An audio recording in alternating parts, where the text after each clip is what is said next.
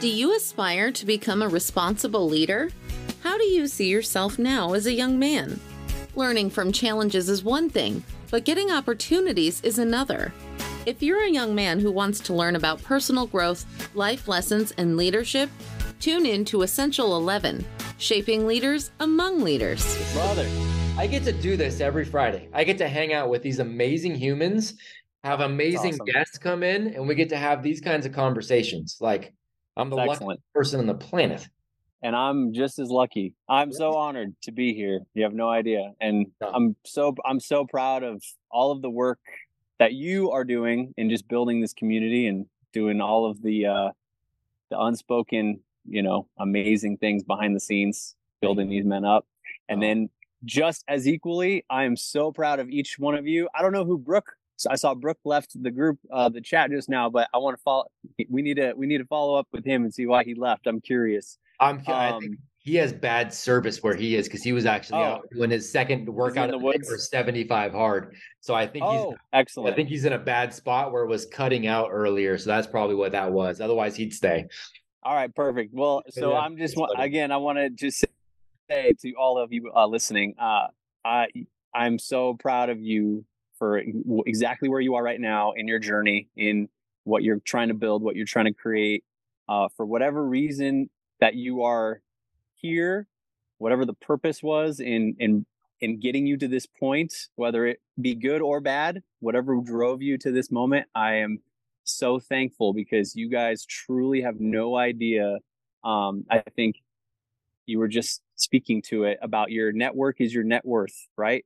And when you are in the right circles around the right people, and that energy is so important. It is so crucial.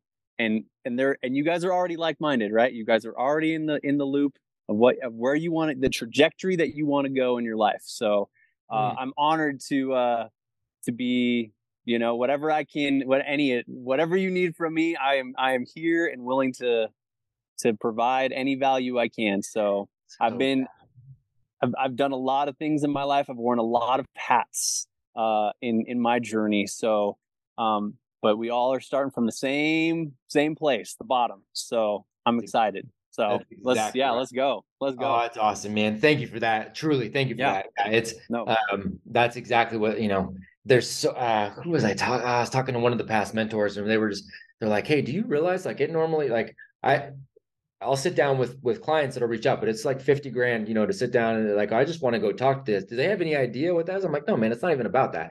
It's just about like, they'll figure it out later and they'll come back and be like, oh, okay, that was awesome. And that opened up something and that's the point, man. That's the purpose. Cause then they'll pass it forward and they'll raise the next generation, right, to be better than them. And that's pay it forward. That's it. Yep. And that's the and how many amazing mentors or people, right? Those people that took time with you and with me. And I've had so many moments of where someone just took a little bit of extra time or a little bit of sincere, just really diving into me or really pouring into me and what I had going on in my life and just asking me the questions that I didn't necessarily know I needed clarity on, but challenging me in those ways, right? Like you're challenging these young men to put them into uncomfortable and vulnerable positions. And I always say we live in a culture of comfort, and that's why we have so many issues and problems because we've been conditioned down, air conditioning, right? It's like we are being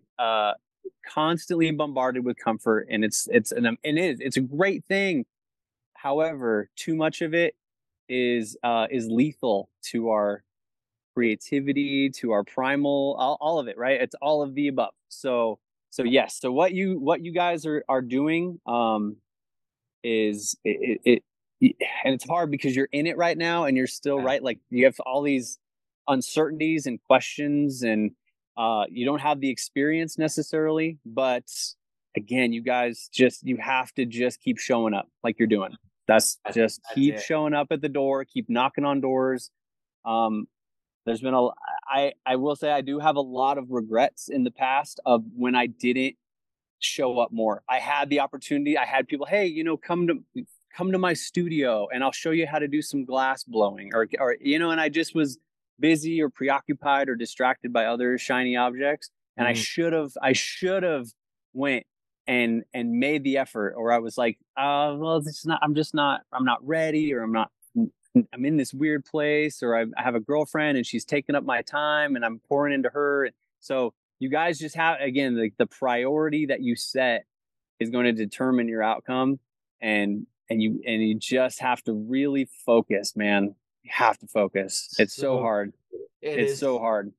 It is so hard, man, but it is so true. It is that outlasting and I promise I want to get into the story. Sorry. No, dude, no, I'm a rambler, good. so interrupt me. Good, but dude, so am I. I talk. And so do I. And so what you're saying is so needed, man, because it's like I was talking to, Alex Hormozy, right? And so Alex was talking about the fact that, a lot of the games, a lot of times their games are won by somebody who has an infinite perspective. He said most games are really won by just outlasting other people.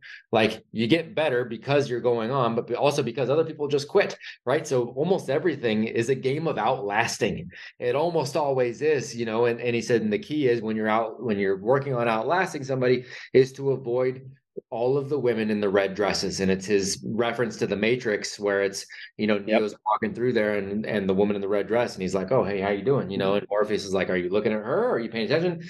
Turn around and look at her.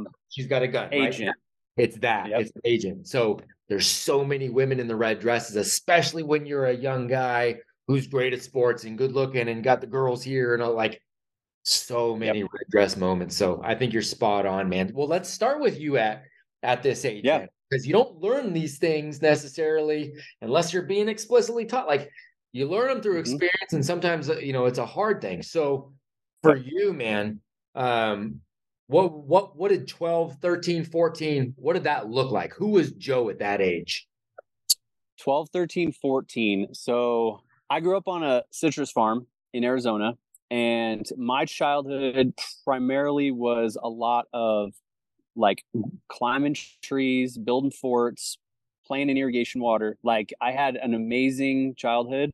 I lived about an hour away from the nearest city. So, and by the city, I mean like a big city. My middle school was 35 minutes away. So it was a really great childhood. I'm very thankful. I grew up in a Christian home, born and raised Catholic, and my dad worked at our church, and so I was a very like God-fearing. I still am God-fearing, but I was much more very by the book Catholic, born and raised Catholic. I would read scripture at church on Sundays, was an altar server.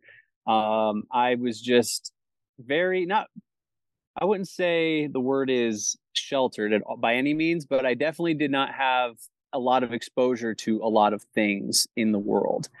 And I was taught, hard work. I had 7 acres of infinite playground. And so I loved art. I loved metalsmithing. I would make things. I would build things. I would take things apart. I would shoot bows and arrows at oranges and grapefruit. And we had, a couple hundred trees. We grow oranges for sun-kissed oranges. So my childhood was very rural. I played basketball because it was the only thing I could do by myself. So I would go out on our little slab of concrete, and I would shoot and play by myself for hours, man, hours all day. I would play and explore and expand my creativity. And then in high school, we sold our citrus farm, and I moved to North Scottsdale, which is like going from the boonies to one of the richest cities probably in the United States. So I went from country old Chevy pickup to Hummers, and hopefully looks like we froze a little bit. Okay. I think we're back. The picture goes funky, but we can hear you perfectly. Oh, okay. Perfect. So I was surrounded by a lot of money, a lot of other kids with money. And not that there is a stereotype, but there definitely is a stereotype of going to a private Notre Dame prep academy is it's a lot of money floating around. So I learned quickly kind of what I wasn't and what I was and what I wanted to be. I would say my biggest hurdles though were girls, because I really didn't have any exposure to I had a crush in middle school. I had a couple crushes in high school, but I really, going into my freshman year of high school, I really didn't know, I hadn't had my first kiss. I was very immature in a lot of ways. And all of a sudden I come into a space that it's not, I was being a little bit chased by women. And that was a very unique thing that I'd never experienced. I also was exposed early on to porn.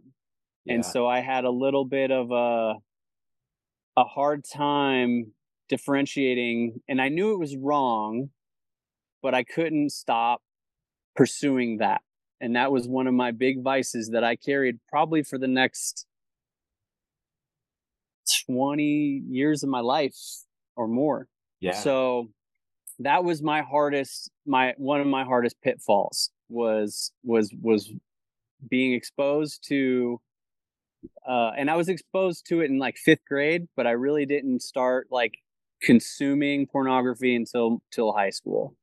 And so it was a hard thing. And I had one relationship with an older girl, and I didn't want to have sex. I was still like, I didn't want to go down that road. I still believed in, not having sex before marriage.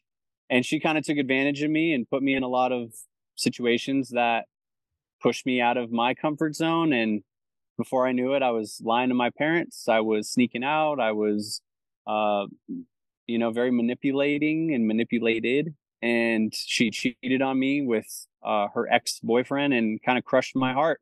So my first relationship was not a good one. And then my relationship with my own, internal maturity was very misguided. So, and I didn't have anyone to talk to. I didn't have any people that, it's a very hard subject to talk about, and you don't want to talk about it with your parents. You don't want to, no one understands what we young men went through, or what we, and even now I know all of you guys listening, hopefully I know you, that you either have stayed away or you are able to have this next level of self-control that you're learning to develop. But it was a really hard, and it still is. It's still a very hard thing because it's so inundated in our culture, and we're so desensitized to it. You scroll through Instagram or Facebook or any movie. It's the sexuality is everywhere. Very much so. So that was my biggest hurdle. But luckily I was pouring into sports and my church, and I did have a good community, and it was still one of my dark passengers that I was dealing with. But besides that, I kept my compass very tight. I didn't drink. I didn't want to go party. I didn't want to do a lot. I was still scared of girls in real life because I was being fulfilled intimately online, but I wasn't, I didn't know how to talk to girls. I had no confidence in women. So that was kind of one of my harder journeys. For sure, man. There's a couple of things, that you're saying in there, and gentlemen, this is such an important concept, that this is one of these things that, as a young man, what I'm hopeful of is that you have enough trust in me, in Joe, knowing that Joe is somebody I respect, right? And in the mentors that we've had, and this entire tribe that we have, that you'll trust what is being said here, even if you can't emotionally understand it yet. There are some things sometimes where you can intellectually understand something, but then emotionally understanding it is different, right? Starting a business is very much that. You can intellectually understand that it's hard, but emotionally, you don't get it until you have a business, right? Having children, you understand intellectually, hey, this is going to be really cool, also difficult. Then you have the kids and you're like, yep, that's harder, but oh my gosh, so amazing too, right? Like I could not have understood it until I had the kids. This is one of those things, 100%. Right, that I want you to intellectually, please trust us, even if you can't emotionally. What Joe's talking about here, getting our, like our needs fulfilled, and biologically as a young man, like the girls, we like the girls, and we like the adventure, like we like the conquering, we like the missions, getting those met in a virtual way, whether it's with the girls or whether it's with video games that take up all our time to fulfill like the mission part, right? Mm-hmm. I'm telling you, if you guys continuously just go down the rabbit holes of getting them met like that, you're going to have so much more trouble in the real world where it actually matters. It's just the reality of it, because you'll get it checked here. It's going to be so much more simple, and you're going to be stagnated in your growth in these other areas. And Joe, what you're talking about, I read a great quote the other day. It says, men are not what they think they are as much as they are what they hide. Mm. And I thought that was really powerful, right? Like the things that we're hiding really illuminate who we might be and where we're struggling. And it's not to condemn, but it's to point out where we need to work through things, So I appreciate that, man. So pulling yourself, so like basketball and I think volleyball, from what I understand, were things that were those catapults to whatever was next, and did they help you to get outside of the things you were struggling with, or did it not make a difference? It was just, what did that look like? Yeah, so I was pretty athletic as a kid, but I wasn't like the greatest. I wasn't naturally talented or gifted at any particular sport. So going into going into high school sports, I'd only played like 7th and 8th grade basketball, and I know that most kids today are playing sports in their 2nd grade leagues, 3rd grade leagues, and so I missed probably 6 or 7 years of skill development in my actual sports career, competitively with other kids. And so I was a little bit behind. My high school was only 2 years old, so we had my first year as a freshman was the first 4 years of the high school, a 4-year class. And so I expected to go into playing basketball and becoming a freshman varsity basketball player.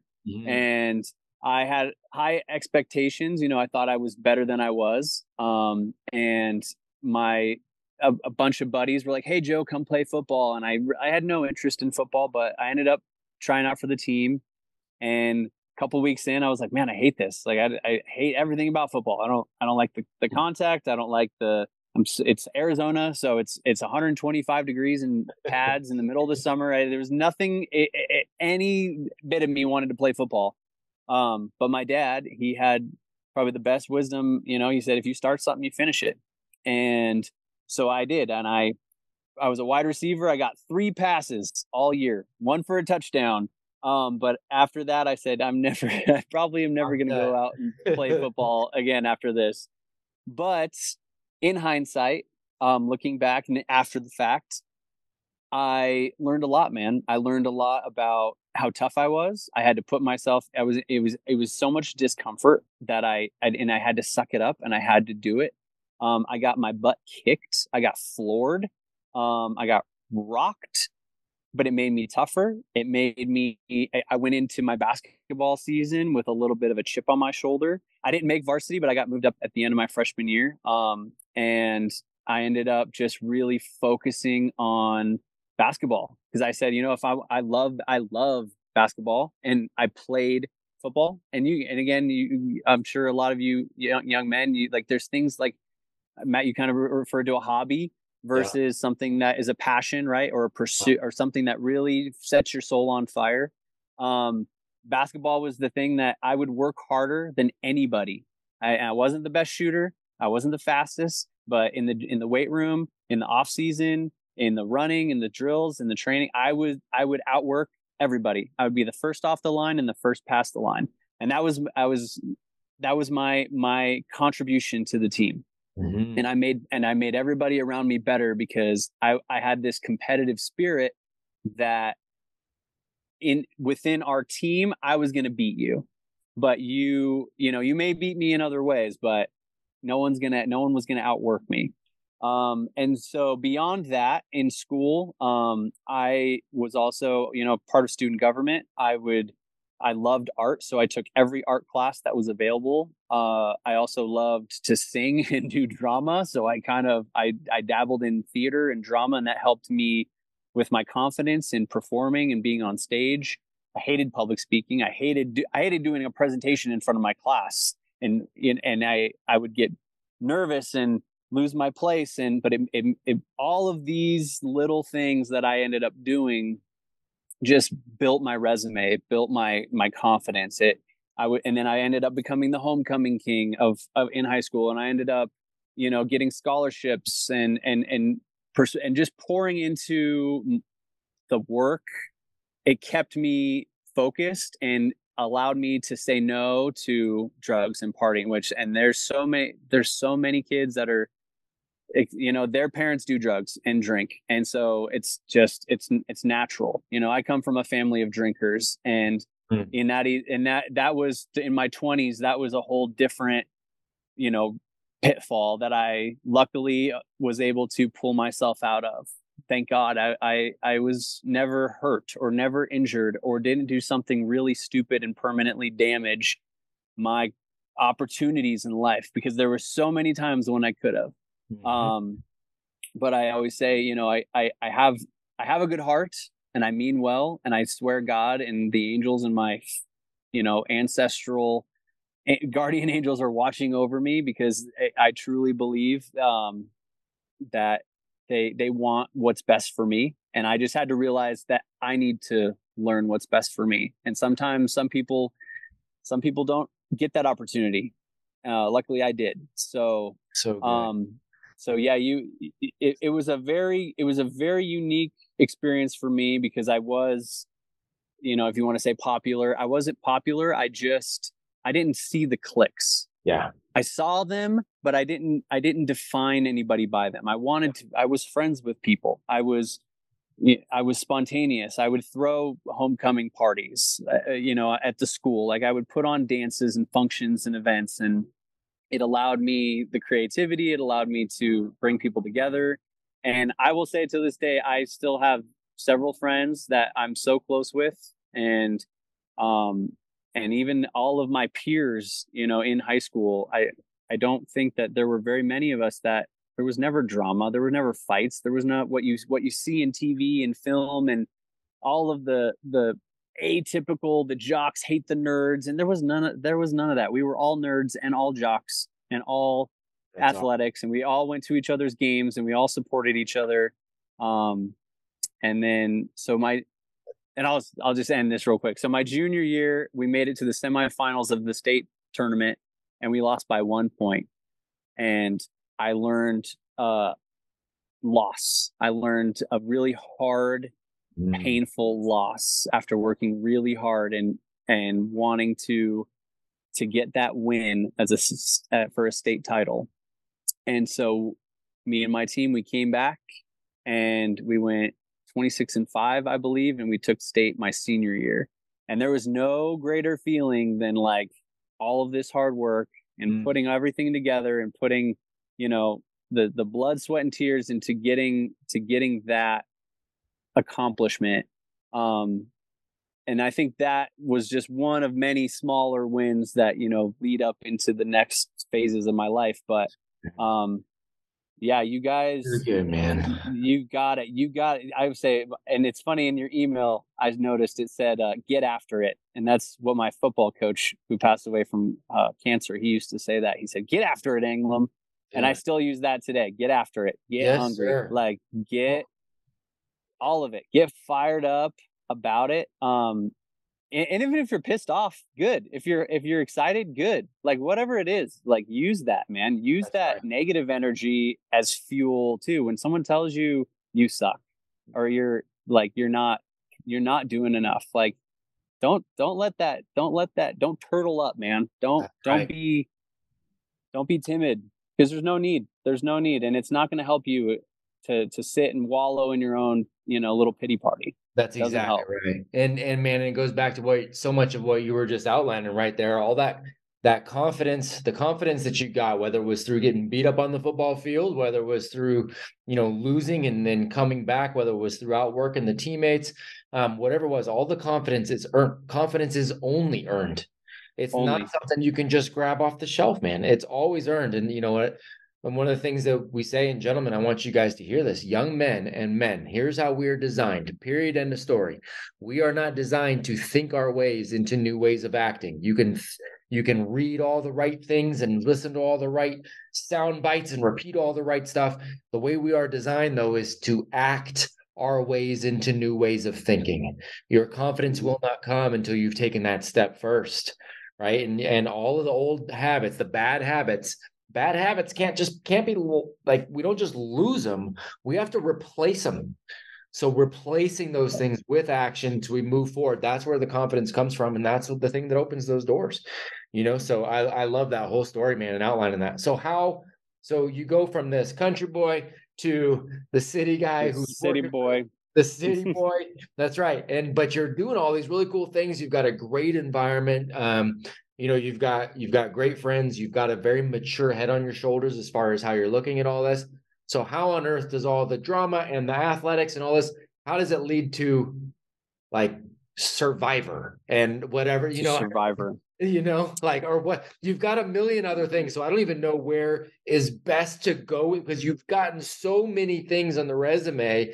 Survivor's amazing. The wife and children are by far your greatest accomplishment, right? Like 1,000%. You've got that logo that's right there on your chest. You've had a journey, man. So what makes the most sense here as far as the next step for you? So I guess, and I want to even carry on one more. So especially just because of where these young men are in probably their journey of thinking right about college or thinking about their education, right? What the skills they want to develop in the pursue, like what they want to pursue, right? I had a job at 15, so I was doing all of this, and I went and I worked as a clerk, filing after school. It's like between the hour that I got from school to going to basketball practice, I'd go and work for a couple hours and make some money. And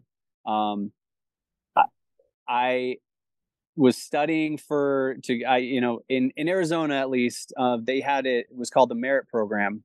And if you maintained a 3.5 GPA and you took 2 upper level division, like college courses, and you took a national certification test and you got above an 80, you would get free in-state tuition. I had a 3.8. I had the courses that I took, and I took the national cert test my senior year, and I got a 79. I missed it by 1 question, and I missed a full ride to college. Because and I look back and I said, man, if I only would have studied, right? All that you go through the laundry list. If I would have studied more, if I would have done this, if I would have done that. And so going into college, I had a couple small scholarships, but I ultimately had to work through college, put myself through college at NAU in Flagstaff, which is amazing. If any of you guys are thinking about going to a small mountain college town, NAU Lumberjacks, it's an awesome school. And that another failure. And I always come back to the failures. Because it's great to have these wins, but you can't get the wins without learning to master failure. And so that's for me, and where I'm at in my life now, is understanding the areas that I need to fail more. And just as you guys are doing, I need to do that equally in my life now, putting myself in more uncomfortable situations regularly, being open to the same things that you guys are doing, building my network and my self-value, knowing that I'm even more valuable than I give myself credit for sometimes. Even though on paper I look, it's like, man, this guy, I would say a $10 million man, but like, I'm talking about the spiritual wealth. I'm talking about becoming, when I say valuable, it's not monetary. It's value in the eyes of God. It's value to the people that I touch in my life. And when I say that, I mean like it's things that you can't quantify with money. It's honesty. It's compassion, empathy, just having a heart that's giving. And even though the world, like when we live in a fear-based world, and there is a lot going on, and there is a lot of people struggling. And when you financially struggle, you start to, hoard a little bit and keep things and be a little more selfish and a little bit more tight. And just the primal nature, just the primal thing in us. So that's kind of my biggest thing for you guys is keep, like, don't think of failure as what it is. Failure is the greatest win you're going to have. Mm-hmm. It truly is. And I know it's, again, those are just words, right? It's just words until you fail. And then moving into like Survivor, like I've lost Survivor 3 times. I didn't win Survivor, but the losing was more valuable to me in the lesson that I needed to learn. I wanted to win so bad.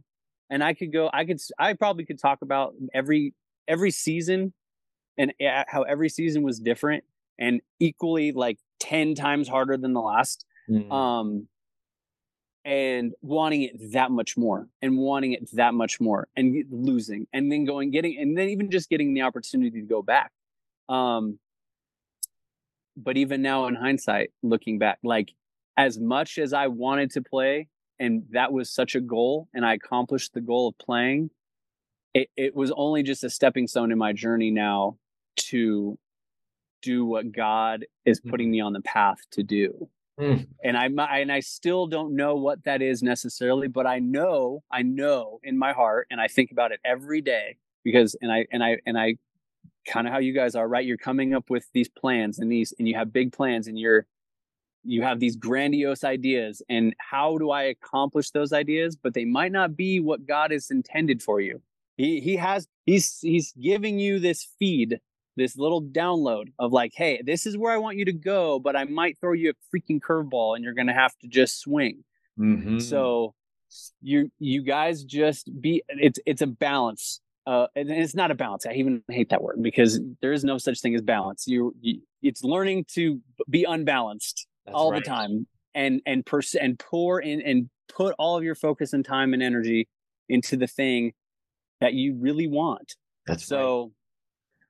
It's when they say balance, it's kind of like, oh, just do a little bit of everything. And I'm so guilty of that because I am good at a lot of things. I have a lot of hobbies. I have a lot of skills and talent, and I've built these different talents.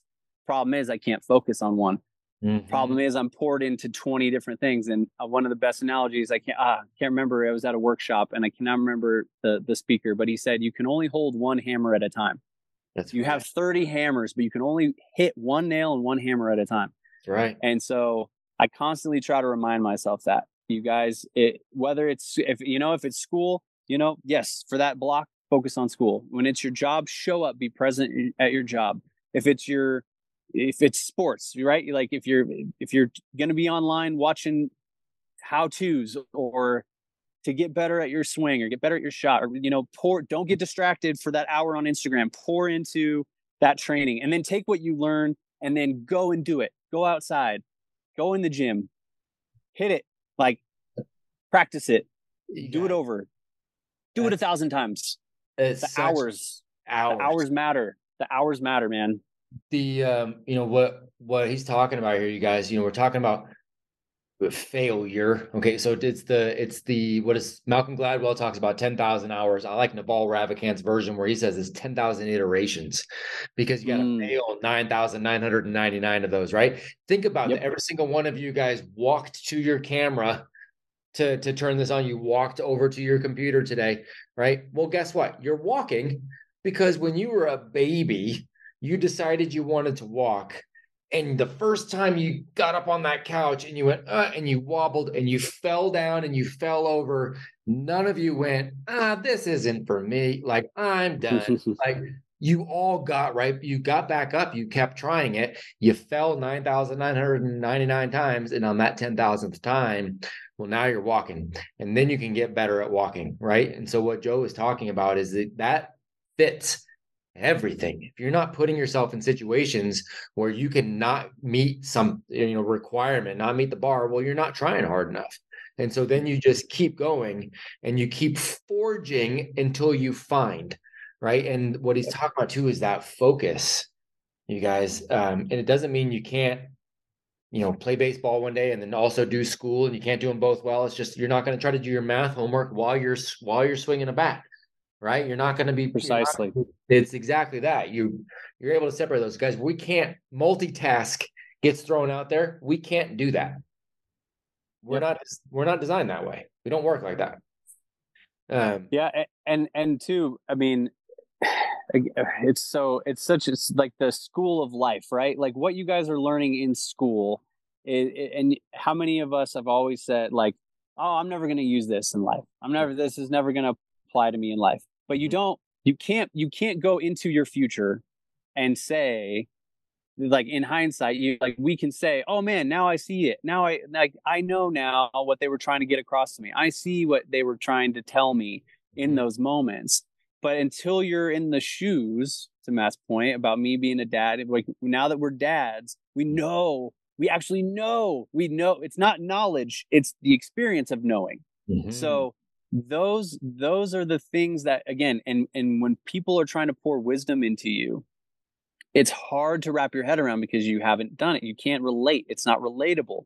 And that's what this human experience, this life that we're all currently, living, you're going to relate to people and be able to empathize with people if you've walked the walk, if you've done those things, and you can be like, oh yeah, I know what you're going through, bro. Yeah, I know, because I did it and I can understand you, and I see what you're talking about.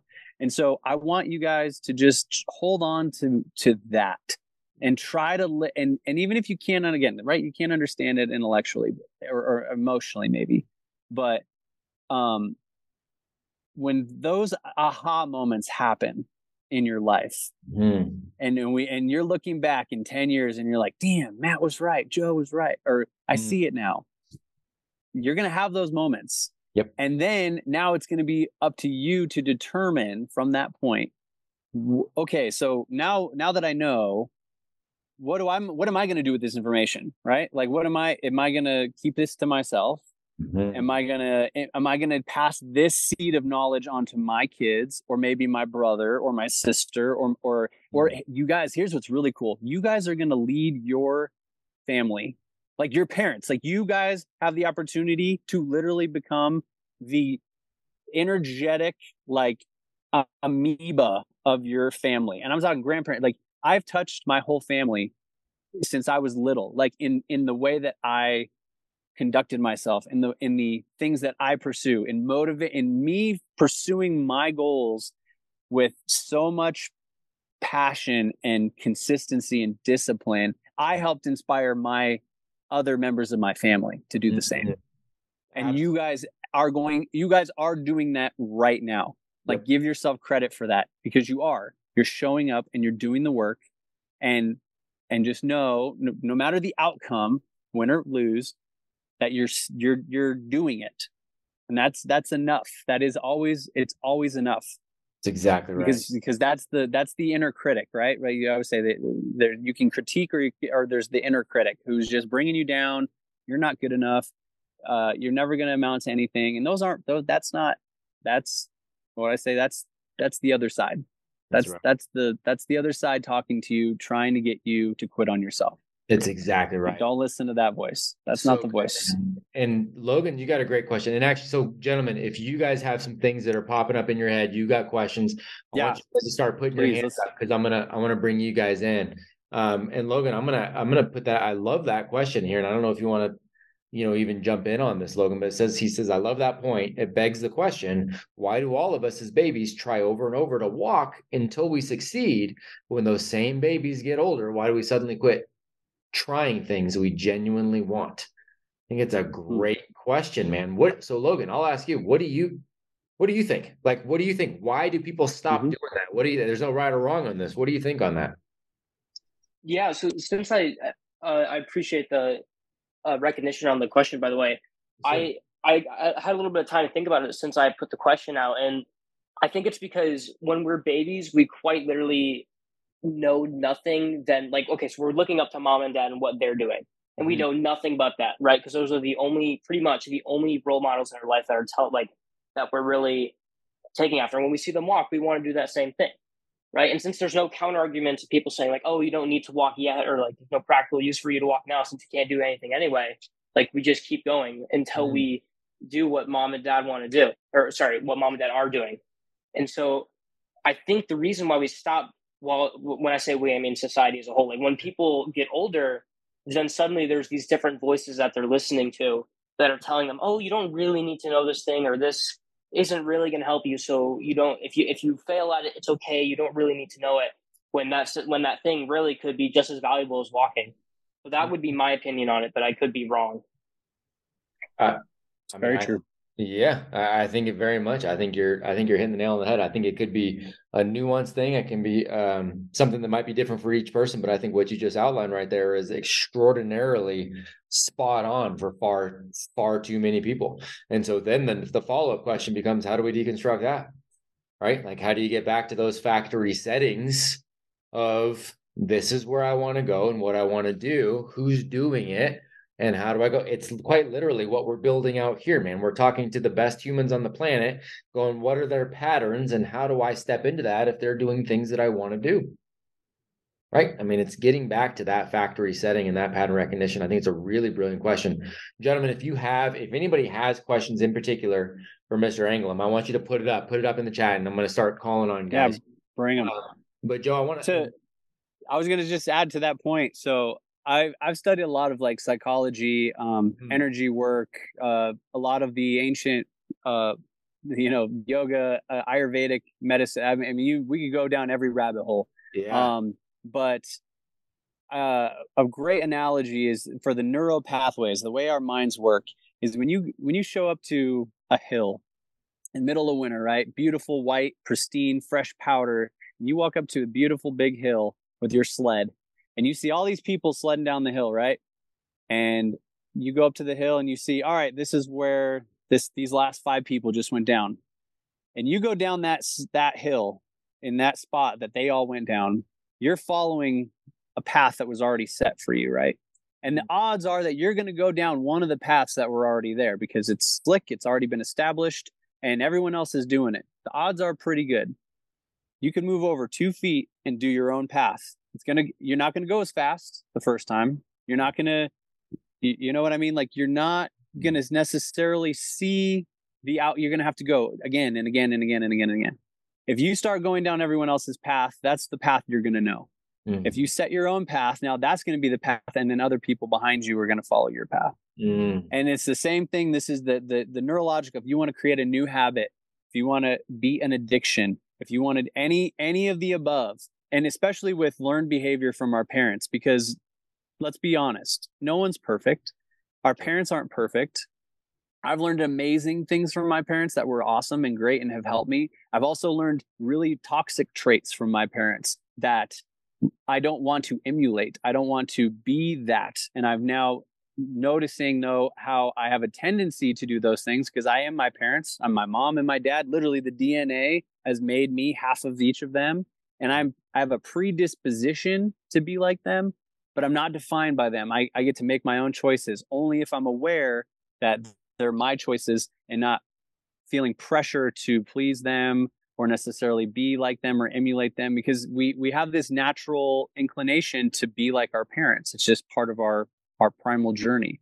So take the good traits from your parents and things like you were saying, why do we walk? And because we see our parents. What else do we learn from our parents? Good and bad. We learn all of these things by our environment, who we surround ourselves. You guys are in a great position because now you're learning from the one of the 1%. Mm-hmm. So, and I would like to consider myself the one of the 1%. Yes, but it's definitely, it's so true, you guys. If you have a roof over, this is what I learned in Survivor, because it's so true.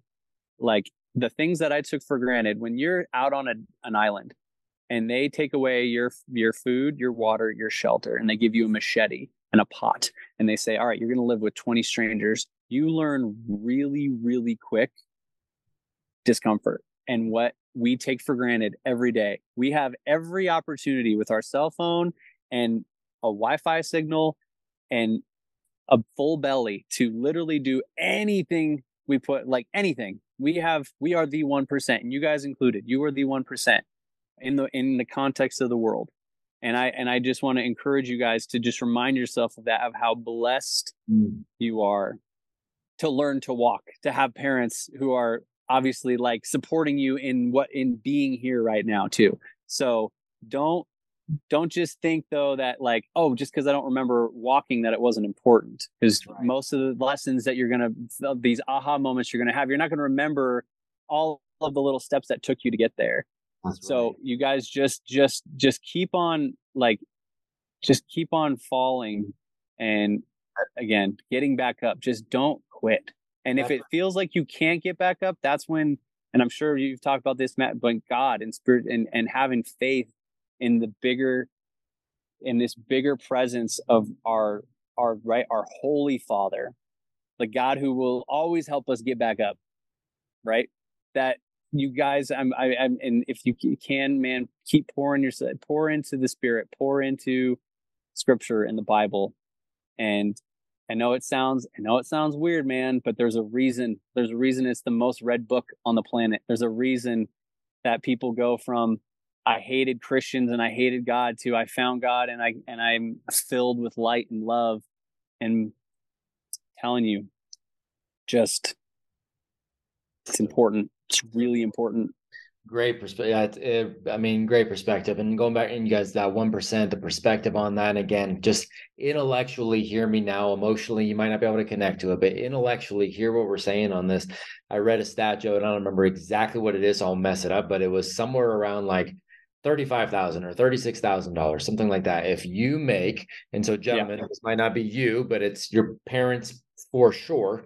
If you make like $36,000 a year or something, which now is not an extreme amount of money. You're in the top 1% of monetarily wealthiest human beings that ever walked the face of this planet. Yep. Like that's nuts. That's nuts, right? That's bananas. So, quite literally, all of you are that just by default. So, man, if that doesn't, we have a moral obligation at that point, a moral obligation to pursue the things of righteousness, to pursue the things of honor and integrity, and all those things Joe was laying out earlier. He was essentially reading from the Apogee Code without even knowing it. We have a moral obligation with that. So, it's a great reminder. All right, Tate, go ahead, sir. Yeah, let's get questions.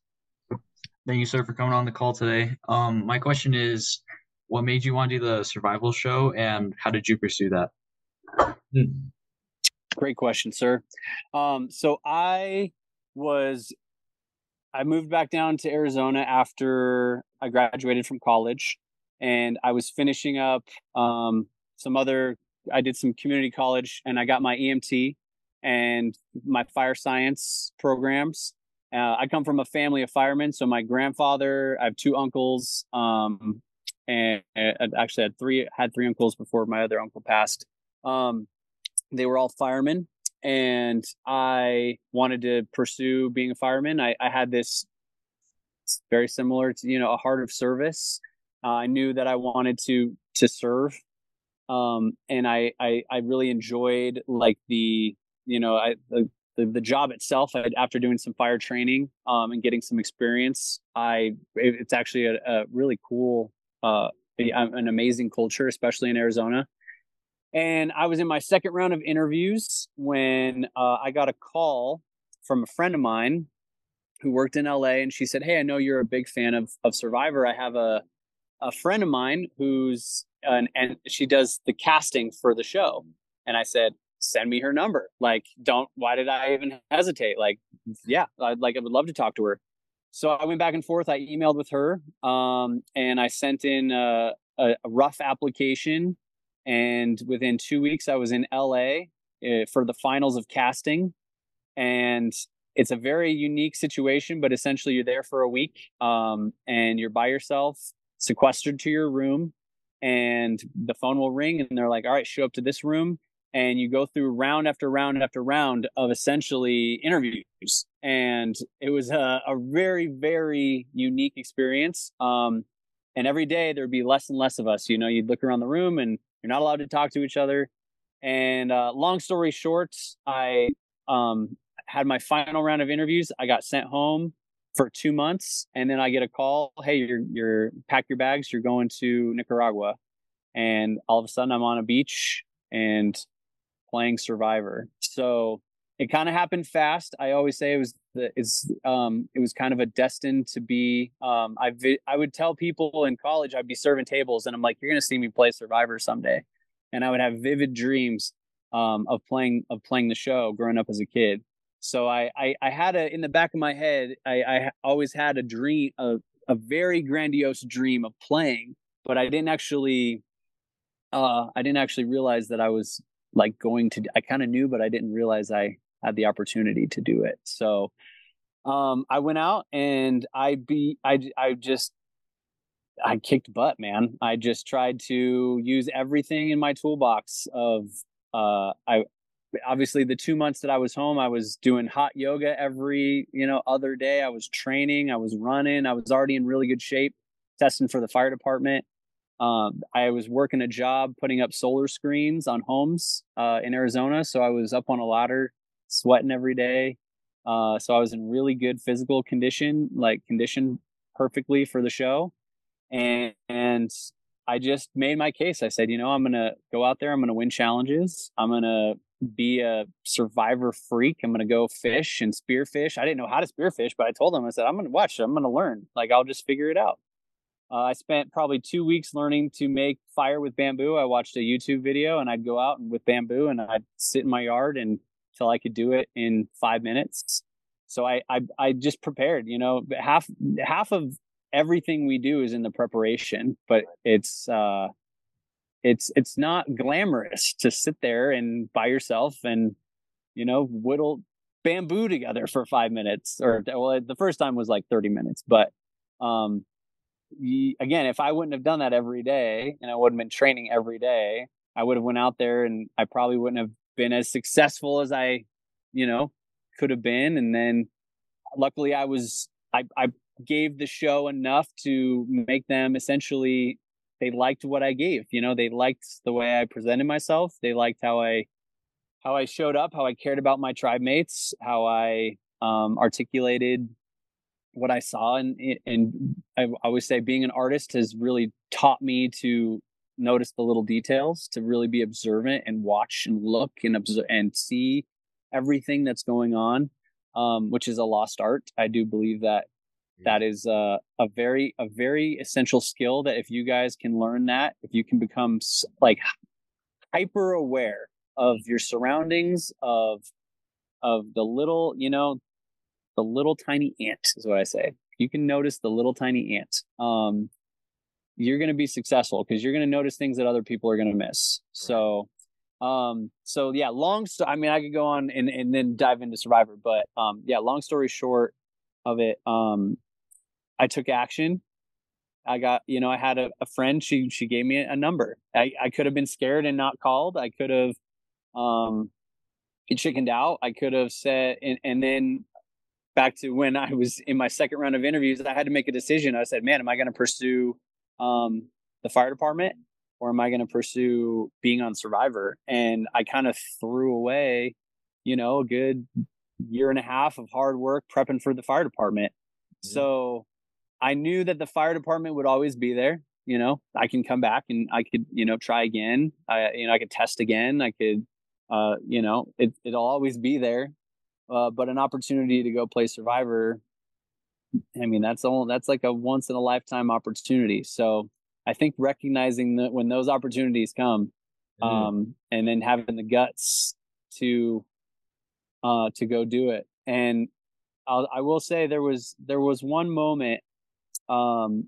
It was like it was the night before my final round of interviews when I was overlooking. I was looking out the window over the LA skyline, and the sun was going down, and I was like, "Oh wow, I'm about to really play Survivor." If this happened, all of a sudden it hit me. I was really excited and caught up in the moment, but I was like, holy crap, I if I do this, my life is about to change. And it was the first time when I saw this fork where I could like not quit, but just say like, no, I don't want to play, or I'm about to go on this new trajectory. And it was the first time. It wasn't just going to change my life. It was going to change everyone's life in my life. Because I thought about it, I was like, my family, like they're going to all, like, I'm going to be on TV. I'm going to be on social media. My family, like fame and attention. And it was like, do I really want to go through with this? And it was scary. It was actually a really scary moment for me. And I said, is this what I really want? Will my family be okay? And I almost had a feeling of protecting my family. Like, do I want to expose them to all of this too? Are they going to be able to handle this? And I prayed about it, and I said, yeah, this is what I want. I said, God, if it's meant to be, like, I want this, like, I really, really want this. But if it's not meant to be, then I'm okay with that decision too. And, so knowing, like, really thinking through this, guys, like, I'm going to tell you, fame and fortune, it's an empty hunger. It's great if you use it for the right reasons. But there was a time when I had, my DMs are blowing up from all these hot chicks, and everywhere I went, like, it's attention, and people are buying you dinners and drinks, and they're inviting you to the parties, and they're home. Stay on my couch, stay on my, and it's great, but it's not all it's cracked up to be. It really isn't, because after a while, I was depressed. I was not happy. I was self-serving. I was treating people in my life differently. I felt entitled to things, and I caught myself, and I was like, wow, I'm becoming someone I don't want to be. And it's very easy when things are easy and great. And I wish I would have had a mentor in those moments. Luckily I had other tribe mates who went through this experience with me, because they're the only people that realize, like, it's what you see on TV, you guys, is there's music and there's all this fun, like, but you're on your couch eating popcorn, right? Like, you don't see what 70, like, one episode is 72 hours of time. You don't see the struggle, the 17 days straight of rain. Like, I'm telling you, being miserable is next level when you're wet and your skin's falling off your fingers. Like, being so hungry that I ate grasshoppers and lizards, and they were delicious. Like, when I say you guys are hungry, like, oh, I'm hungry, I'm gonna go eat dinner. Like, no, like, I'm talking like, don't eat for 4 days. Hunger is a next level hunger. So, yeah, Survivor, man, it really, it sounds glamorous. It's tough. Yeah. It is tough. And everything that came after, glamorous, but tough. So great question. Sorry. Like I said, I great answer, man. I ramble. What do you think, Tay? What do you think? Thank you, sir. That was an awesome answer. I'm also from Arizona too, so. Oh, excellent. What part? Mesa. My dad was a Mesa police officer. Oh, nice. Really? Before he went over to the church. Yeah, it was a big, he hurt his back and had to retire, but he was a Mesa police officer. So I grew up in South Chandler, like Queen Creek, at the foot of the Santan Mountains down there. Oh, nice. I know some people in Queen Creek too. Yeah, Mesa. So I got my grandparents that rest their beautiful souls, but they lived in Mesa for 25 years. So yeah, it's a good place, man. Yeah, that's awesome. Milan, did you say you were in Queen Creek? Was that the name of the? Yeah, that's where you are, right? Yeah. Yeah. Awesome. Yeah, got some locals. Yeah, man, got some locals for you. How cool is that? Very cool. Yeah, very cool, awesome. My brothers. That's very cool. Awesome. And this is Milan's first. It's his first call too, so that's awesome, man. We bring some hometown flavor. Oh, Milan, welcome. That's so cool. That's excellent. Very cool. Super cool. Logan, go ahead, sir. Thank you so much, sir, for coming on the call today. My mom is going to be ecstatic when she heard I got to talk to someone who has gone on Survivor, because me and my family are like Survivor, like incredible Diehards. Survivor fans. Die hard. Yeah, that's the word I was looking for. The gears started turning. Yeah, you're welcome. Yeah, so I love what you were talking about earlier when you were talking about failing is a win, and then I also heard guardian angels mentioned. So one of my biggest struggles recently is that my brain, if I have an experience that potentially could have been dangerous, my brain will like worst case scenario it, and then that'll like be a struggle. And so the way that ties into failure is like there sometimes I'll do a thing. Like I'll give you an example. Actually, yesterday because why not? I threw on a couple layers. So I threw on a coat and pants and I went running in 80-degree weather. And it sounded like, yeah. But it sounded, love it. Yeah. So it was a good mental battle. But my brain, like immediately after when I was done, I was feeling hot. I didn't necessarily properly hydrate. And so then I was like, I've heard that heat stroke is a thing. So I go and look it up and I was like, oh, like if I got heat stroke, that could have been pretty serious. And so I was feeling like mild symptoms, but it was fine. So my brain will over dramatize it. And then what'll happen, which is the most damaging part, is it'll go in and it'll take a swing at my character. And I'll tell this weird voice in my head will start telling me that it was like that there was a risk that you took and you took it anyway, and that could have ended poorly. So I'm curious, in your experience, especially since you're mentioning how, like, I believe for myself that how God has a plan for you, and even if you made a dumb mistake now, the plan extends and it's not over for you yet. So I was curious if you've ever had an inner voice like that or an experience like that, and how you dealt with it. Oh, great question, sir. Well, first of all, I'm so proud of you for getting in some sweats and going for a run in 80-degree weather. That's a great challenge. I would encourage your brothers on here to maybe, do the same, and each, journal like an entry after your run, right? When you get back, start writing. In my Survivor application video, I would actually go and do that. I would work out and then I would take a video, or I'd go for a run or go hike a mountain, and then at the peak I would say, because my adrenaline was pumping, my heart was pumping, and you actually work through a lot of your inner issues when you're working out. But I would say to your question, it's really kind of hard to like put into words, but when you are that inner voice, right? Is that your voice, or do you think that was someone else, like not someone else's voice, but is it like when you went on Google, right? That's someone else's voice. That Google search that's populating is someone else's opinion. And I'm going to tell you this for all you guys listening: the top 100 Google searches are paid to be there by somebody. And those searches are usually not accurate, to put it very politely. They're there to instill fear in you. And kind of what we're talking about, right? The 1% of the 1%. If 99% of people are unhappy, overweight, anxious, pissed off at their life, right? Do I want to be like the 99%? Mm-hmm. Do I want to be like the majority of people, miserable? No, absolutely not. So what we're doing here is we're going to do everything wrong.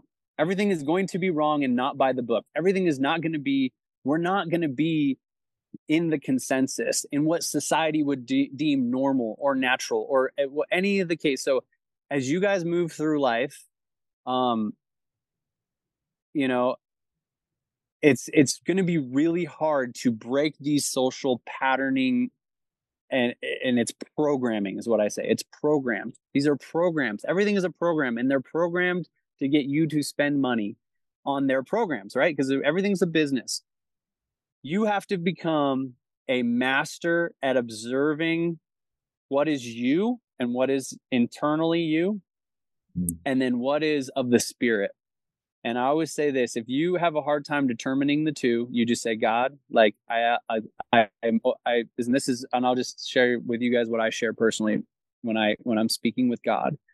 I say, God, like I'm I'm struggling, and I'm opening myself up. I'm opening my heart to be aware of your spirit, and I need you, and just help me to listen, help me to hear, give me the ears to see, the eyes to see, and the words just to say the right thing. And even before I came on this call, I said a prayer to ask God to give me what I needed from him to give to you guys.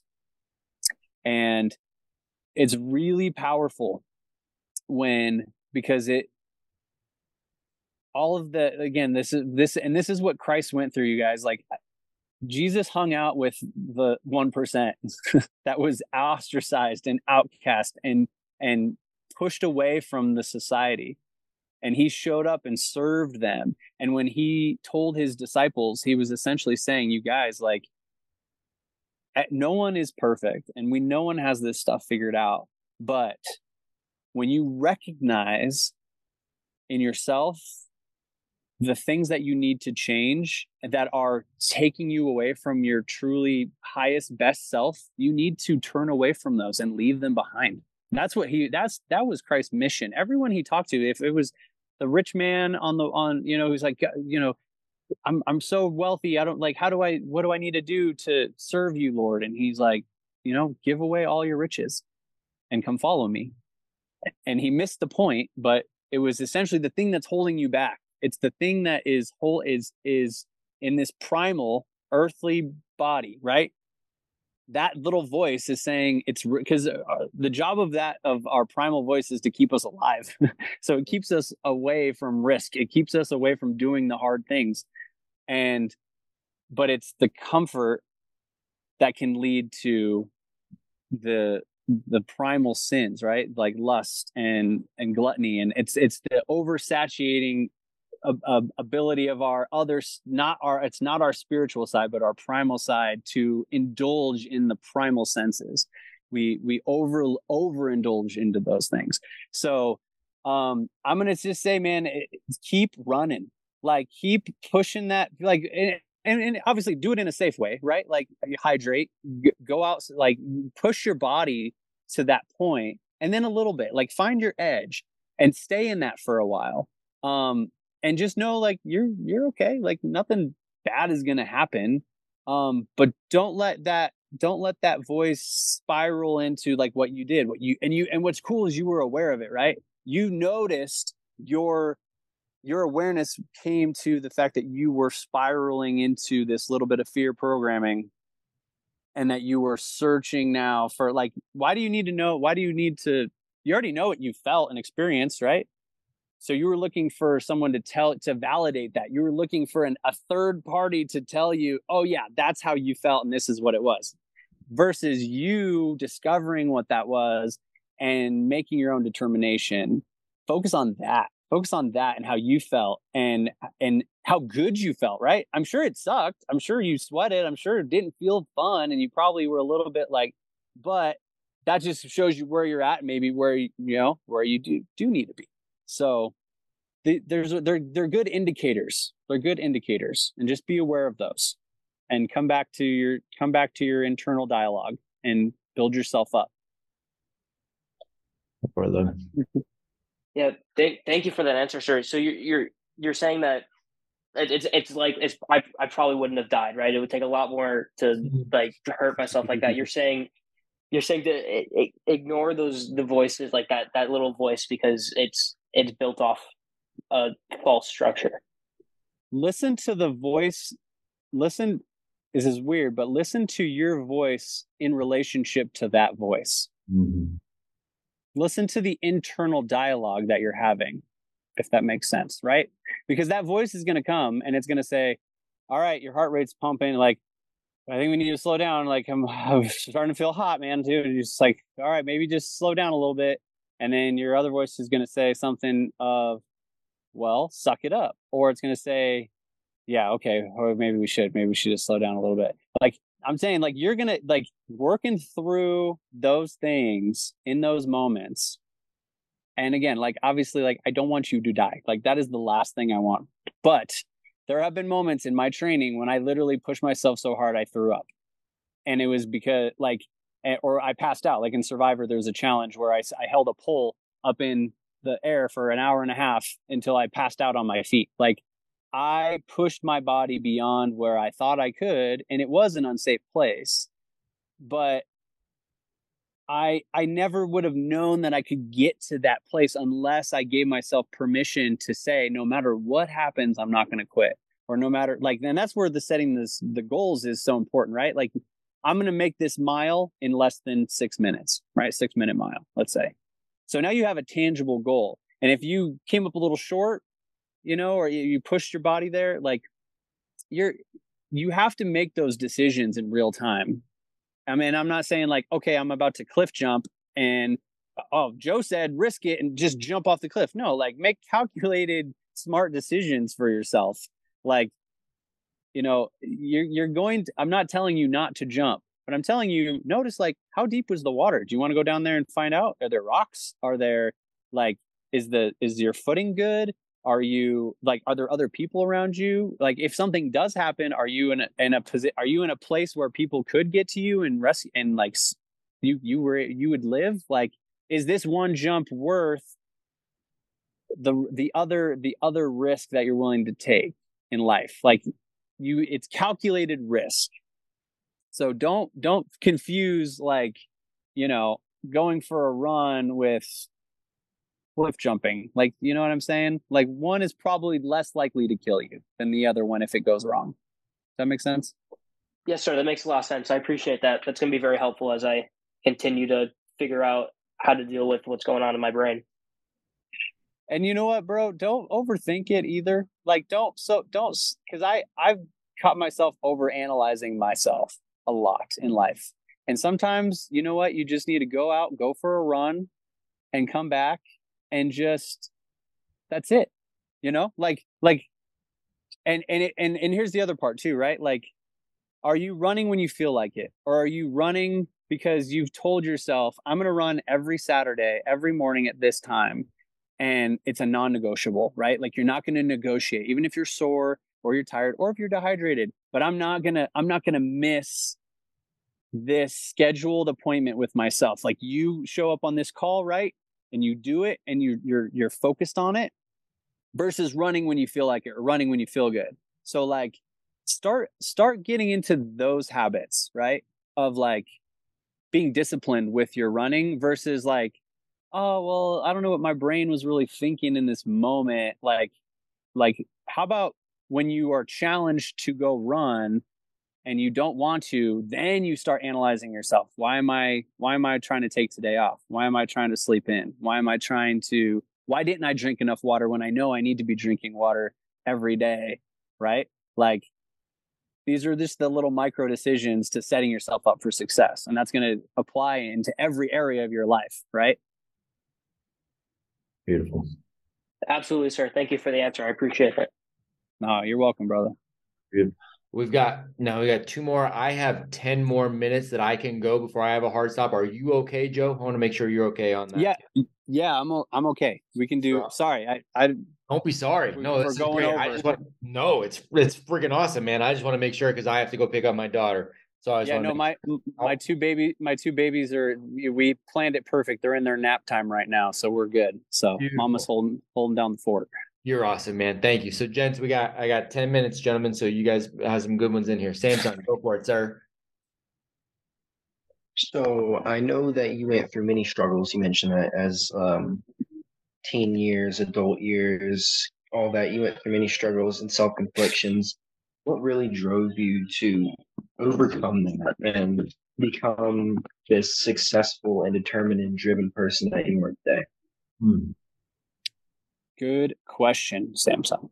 And thank you for that question. So I would say those insecurities, they still exist. And you have to really just not let like that voice, like you have to be a bigger voice than those other voices. And there's voices everywhere. Like, and it's learning to tune into the right voice. And then kind of how we started the call, like it's the actionable item. your action trumps every word you've ever said. Okay. So, you know, I have a lot of like things that I constantly struggle with to this day. Perfectionism is one. Like, as when I'm making art, I saw your paintings in the back, which I love. I love that you're surrounding yourself with your own, you know, your own creations, and it's driving your own inspiration. I have a hard time with finishing a piece because it's never done, because it's always like, oh, I could make this better, or I could do this. And sometimes I hold myself back from putting a piece out there because it's unfinished in my eyes. And that's one of the hardest things, is this feeling that it's not perfect. And so I can't give it to the world yet, because it's not up to my satisfaction. And so, you know, insecurity with whatever it is it's always there. You just have to learn to listen to that and know that's not whatever. If it's sticking to you, it's, you know, like, you can't ignore it. You can't just be like, that's not who I am. It was part of my journey, and it's been with me, and yet I still have found success, right? So it's not like I'm not going to hide it. I'm just going to learn to accept it and then not give it any more power, right? And this is the duality of our whole lives. Okay, you're gonna have to make hard choices and balance these things out. And again, I hate the word balance, but it's just understanding, like, okay, that I made a bad choice, and I don't want to live like that anymore, and I'm going to make a better choice, right? I'm not going to be defined by my past choices, and moving in this next moment, the last 10 choices I might have messed up. But guess what? This choice, I'm going to make the better choice, right? Because that's all you can control. You can't control the past. You can't control the future. You can prepare for the future, but in the moment, you have only one choice. And that's with everything, bro. The food you're going to put in your mouth, the knife that you're going to make, right? If like in the actionable moment, and right now in this next hour that we have together, right? What am I going to do? And this is right. Like, I'm sure you guys have talked about making lists, right? Prioritizing your list, checking things off your boxes. You know, I'm just, you know, this is just me spitballing off what potentially, right. And what you guys are, the foundational skills that you need to build.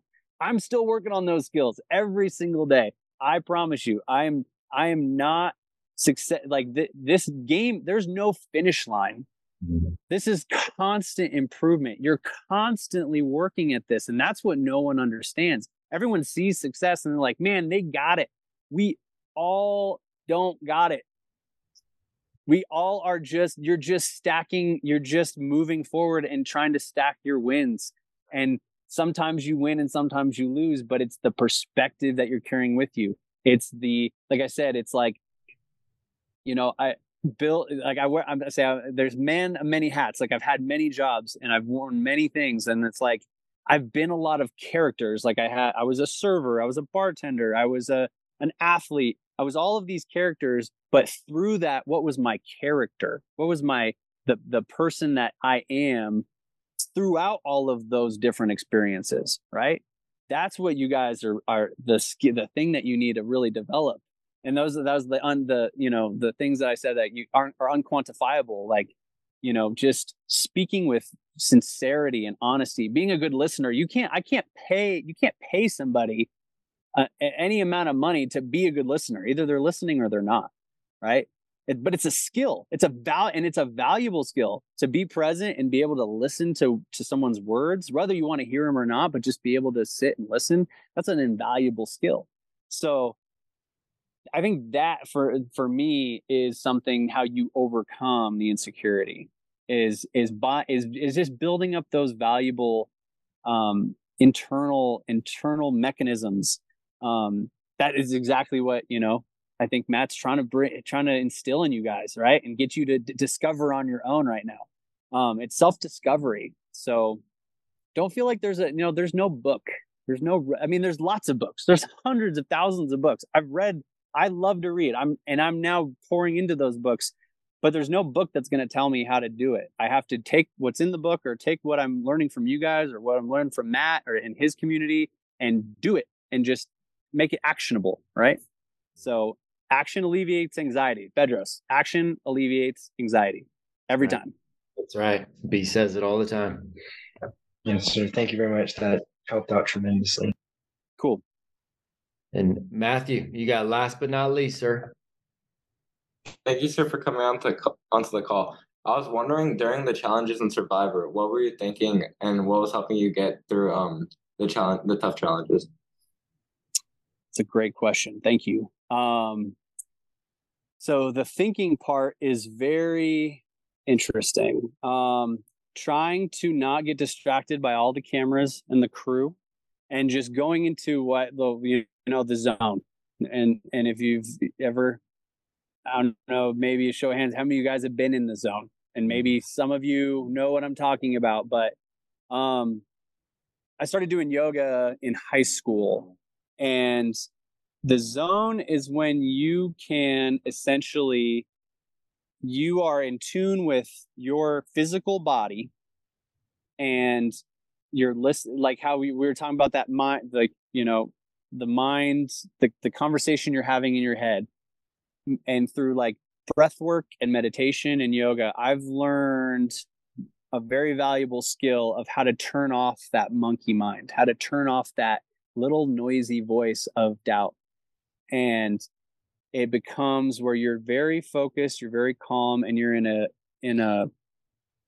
it's kind of like, if I could explain it, it's kind of like if there's a storm and you're in the water of an ocean and the waves are going, and then you dive down like 10 feet and you look up. It's silent. It's quiet, right? The storm's raging, the water splashing, but you're under the water, and you're just kind of, it's all still. If you can develop that stillness, it's a very valuable skill. It takes a while to do. It's not something that happens overnight, but through training, through the discipline, like I was saying, with doing things consistently, whether you want to or not. But yoga specifically channels that energy. And you might want to go to look at chicks, right, in spandex, because there's a lot of really good looking girls in the yoga studio. But that's not what it's about. Okay. That has nothing to do. We're doing yoga poses, and that's, oh my gosh, like look at the balance and look at how can they even do that with their body? That's not what it's about. It's about tuning into your own body, breathing, stretching, and getting in tune in an alignment with yourself. And so through doing that for a very long time, it helped me in the challenge, because then in that moment, I brought out that same kind of philosophy. And it just becomes solely about focus, and it's about this this moment of, like, I don't know how to explain it and people who play sports, and maybe many of you guys who are in sports understand, but it's like everything is like in slow motion, or everything's going good. Everything is like it's like a methodical energy that you can manifest and bring into existence.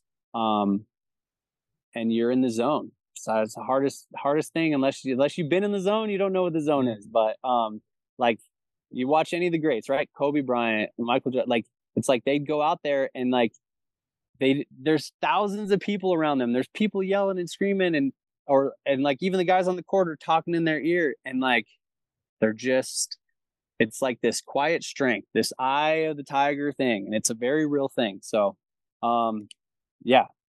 Find that stillness in the storm. Calm in the chaos. Thank you, sir. I play sports as well. Have you been in the zone? Yes, I have, but sometimes I struggle to get in it a little bit. Perfect, good. But you've been there, right? And it's a cool space. And it's a unique space. And if you can learn to bring yourself into the zone, you're unstoppable, because that's what I'm saying. Like there's no external now. It's just you and against you. So you're just in alignment, is what I say. You're just in tune with your whole body and how it's operating. So keep it up, bro. Keep finding the zone. Thank you. Brother, I'm so freaking glad we've gotten to do this. I likewise, I'm so glad, man, and so thankful for who you are and showing up. Like I get just like, and like you, and you probably, but like there's DMs all day and there's all kinds of things, man. When I see something come through from you, I'm like, ooh, I'm so aligned with it. Like I just get so, I'm like, yeah, man, I'm so aligned. Like I'm seeing the same things. You pay very close attention to things, the same things that I do. But in all of it, man, I know your heart and the way you lead and the way you love your family. And, so just Thanks, so, sir. oh man, to get to connect like this and have you pour in. I'm really grateful.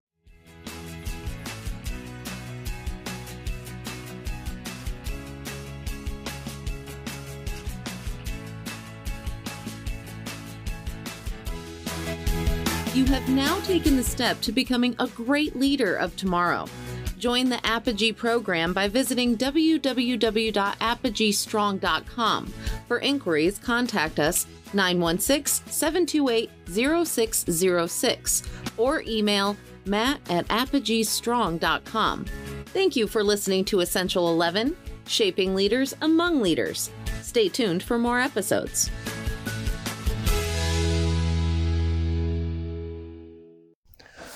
Boom. If you are enjoying this conversation, and I know I definitely did enjoy this conversation, then we're going to invite you to be a part of what we are doing with Apogee Strong. So we have got mentorship programs for men, for young men, for our ladies.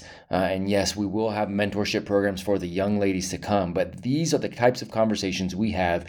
These are the types of mentors we bring on. We have these types of conversations with these types of mentors every single week. So we invite you to become a part of what we're doing. Head to apogeestrong.com and check out the men's program, the women's program, the young man's program, and start getting on board with the mission of re-educating the entire family. That is how we win. That is how we get back to sovereignty. That is how we get back to freedom. And we are inviting you and your family to be a part of the conversation.